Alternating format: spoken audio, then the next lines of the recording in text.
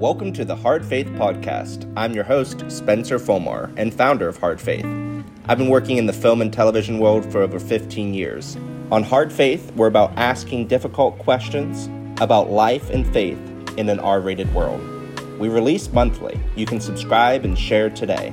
You can also write in at info@hardfaith.com to ask questions or to learn about opportunities to sponsor or to be on the show. Today on the Hard Faith Podcast, I have the pleasure of interviewing Paul Schrader, filmmaker, director, writer, known for such titles as Raging Bull, The Last Temptation of Jesus Christ, Taxi Driver, and he recently directed The First Reformed, The Card Counter, and Master Gardener. Thank you, Paul, so much for coming on the show. So, Hard Faith, I think you saw our explainer video.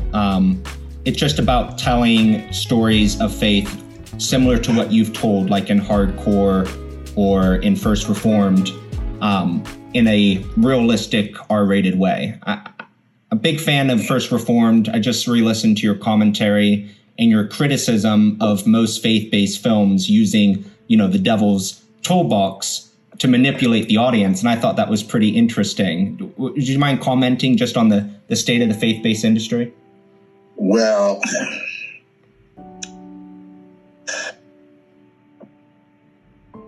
as I wrote in my book,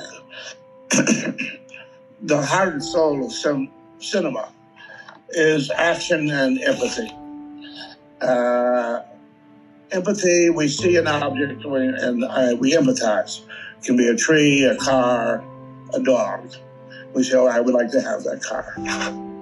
Action is when that empathetic object starts to move. So that's what has made movies unique in the history of art. They're the only ones that have action and empathy knotted together. And so they're a very effective tool in manipulating emotions. So then you get to the issue of, is the sense of the spiritual, the holy other, the divine, is that an emotion or is that an awareness? And if it's an emotion, it can be manipulated just like you can manipulate a fast car in a James Bond movie. That easy. Mm-hmm. If it's an awareness, it's much more difficult. And it goes through periods of contemplation, meditation, doubt, insight, 40 days in the desert. And that's not a movie. That's a different life process. But movies are very successful financially, and they're very easy tools to use, and so it's very tempting for people, I guess I would call them of belief. I don't know if I would call them of faith. There's a difference.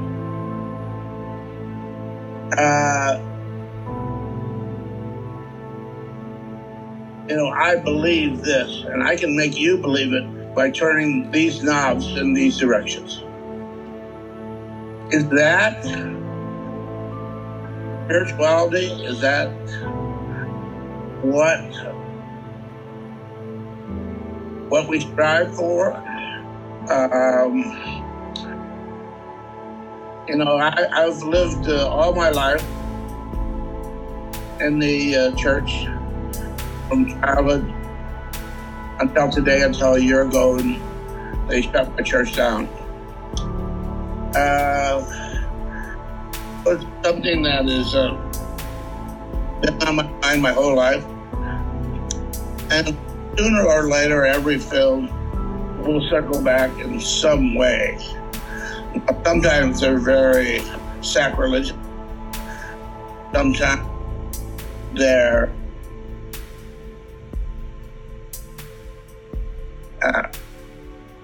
turn religion into a comedy, like in the Elmore Leonard book, Touch, and sometimes they're deeply sincere. But that's sort of the way it is in the arts. You have a myriad of reactions to the push-pull of spiritual experience. And I prefer the word spiritual to the word religious, because religious tends to be a kind of sectarian term. It's my religion versus your religion, as opposed to my spirituality versus yours. And I've been doing a lot of work on this recently, and developing a theory on the origins of Christianity. So I've been thinking a lot about this. And so, just because a film has a religious subject matter and uses the word Jesus doesn't mean that it is more spiritual than one that doesn't. It just depends how the depth of it is played, how the morality is. If I did a film called Affliction, which I think is deeply, deeply moral, and I've seen films about Christians, even biblical Christians, which are not even moral at all, which are just melodramas. So, yeah, no, I'm very much with you. I agree. I'm spiritual Christian and converted to Christianity about a decade ago this Easter, and I didn't know that faith-based films even existed. Because they're just not that mainstream, and most of them are not that good. And so I watched some of them, and after reading the Bible and then watching these films, it was hard for me to reconcile what the two had in common. Yeah, well, other than economics. Yeah, that's true. Because, these films do quite well. They do, sadly. Because they're like Bollywood films. Bollywood films do very well in the United States. I don't know if you know that. I didn't know that, no. Because they're advertised and promoted in Bollywood communities. You've never seen an ad for them. No. But if you are an Indian or from the subcontinent, every time you walk into a store, every time you walk down the street, you see an ad. Mm-hmm. And so Bollywood U.S. is the second largest Bollywood market in the world. Wow. I had no idea. Huh. And faith-based films work the same way. Mm-hmm. The posters are in the church lobby. Mm-hmm. Sadly. Yeah. I don't like the commercialization or assuming that the churches are going to distribute your movie or the pastor. Yeah. Seems to be a bit of selling in the temple. How would you say, from your spiritual journey, I've read, and heard you speak about the Dutch Reformed tradition you were raised in, not allowed to watch movies. And there's something, Mao, the Fuller Theological president, wrote about Calvinism in a Las Vegas airport. So how would you differ what you were raised to believe? Yeah, I know. In fact, I knew him. He used to teach at Calvin. Yeah. And then he went over to Fullerton. And so I know Richard. So continue. Oh, well, how would you explain your faith journey from what you were raised to believe versus what you believe today? That film is a sophomore kind of effort. It's an attempt to slap my dad on the back of his head and slapped my church and all of that. So there's not much spiritual in there. It wasn't until later that I started making more spiritual films. But I never thought I would take on the subject itself until I got this idea for First Reform. Mm-hmm. The character in First Reform is not that different from the taxi driver, the gigolo, the drug dealer. Is one of these lonely guys who sits in the room and wears a mask, and the mask is his profession. He's sits waiting for something to happen in his life. The fact that I was able to make him made the film of necessity more spiritual. Because the spirituality of level of the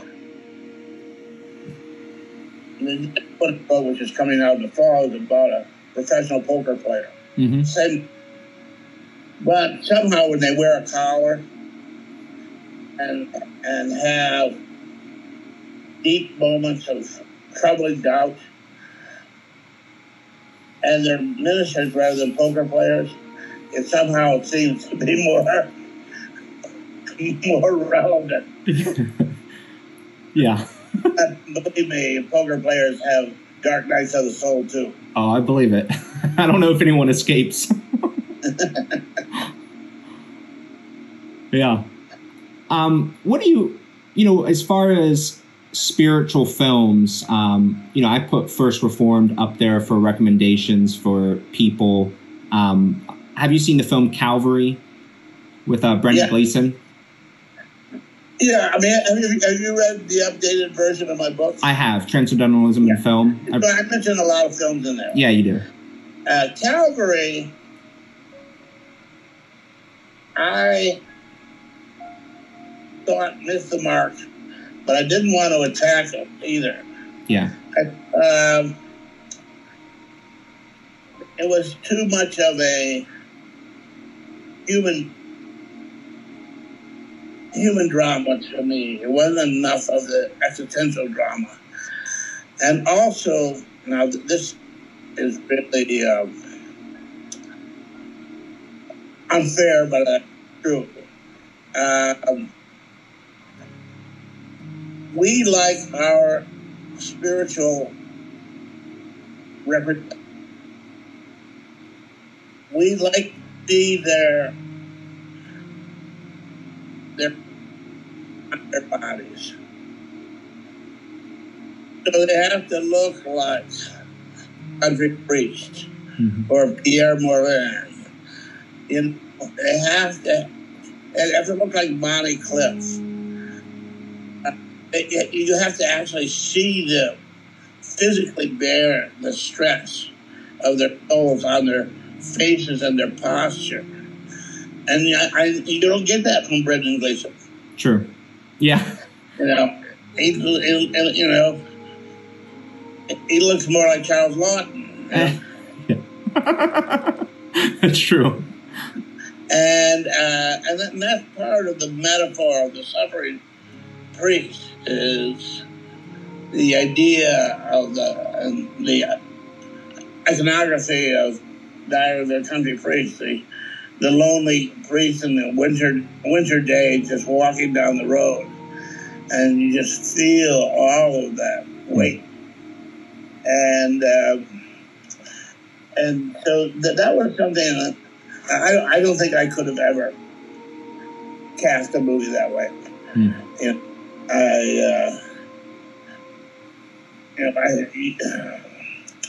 I hate to say this because it's ageist and it's, well, what's the other word we use now to make fat people? But, part of an actor's tools are the way his pain, comes through the lines in his face, and Montgomery Clift could do more sitting in a chair than 10 actors could do on stage. Mm-hmm. Yeah. And so that to me was part of the problem with Calvary. His heart was in the right place, but once you made that casting mistake. Mm-hmm. And then, of course, the idea of the too pretty surroundings. The articulation of the mundane is also part of it. Mm-hmm. As I talk about in the book. Mm-hmm. Planometric composite and all of that, so that you're not creating drama. You're giving this drama. Yeah. All the little tools of drama, the music and the dimensionality and the Baroque lighting, and just keep taking these tools away and wondering how long it will be before the viewer realizes that they're not going to be told how to feel. Right. Which church can often do that too. The mega churches. Believe me, they do. Oh my. The smoke machines and the strobe lights and... yeah. And then the latest thing with these monitors. Mm-hmm. If you don't have to actually have the hymnal in your hand. I went back to my home church a couple of years ago, and we were a very conservative bunch back in the day. And I was sitting there, and people were raising their hands. Wow. And I was thinking, what do they want to be called upon? Yeah. Oh, man. And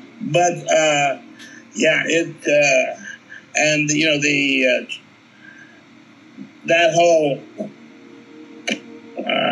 what's it called, Faith Hill, Church Hill, that huge movement. Hillsong? Yeah, Hillsong. Oh, yeah. But,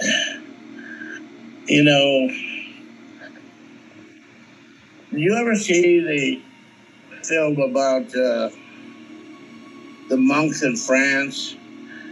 In the Great Solitude, I think it's called. I don't think I have. I'll write it down. I think it is. In the Great Solitude. It's 2 hours long. And it's about this. It's about, people who, give their lives. Oh, no, I know the title now. I just thought of it. Into the Great Silence. Okay.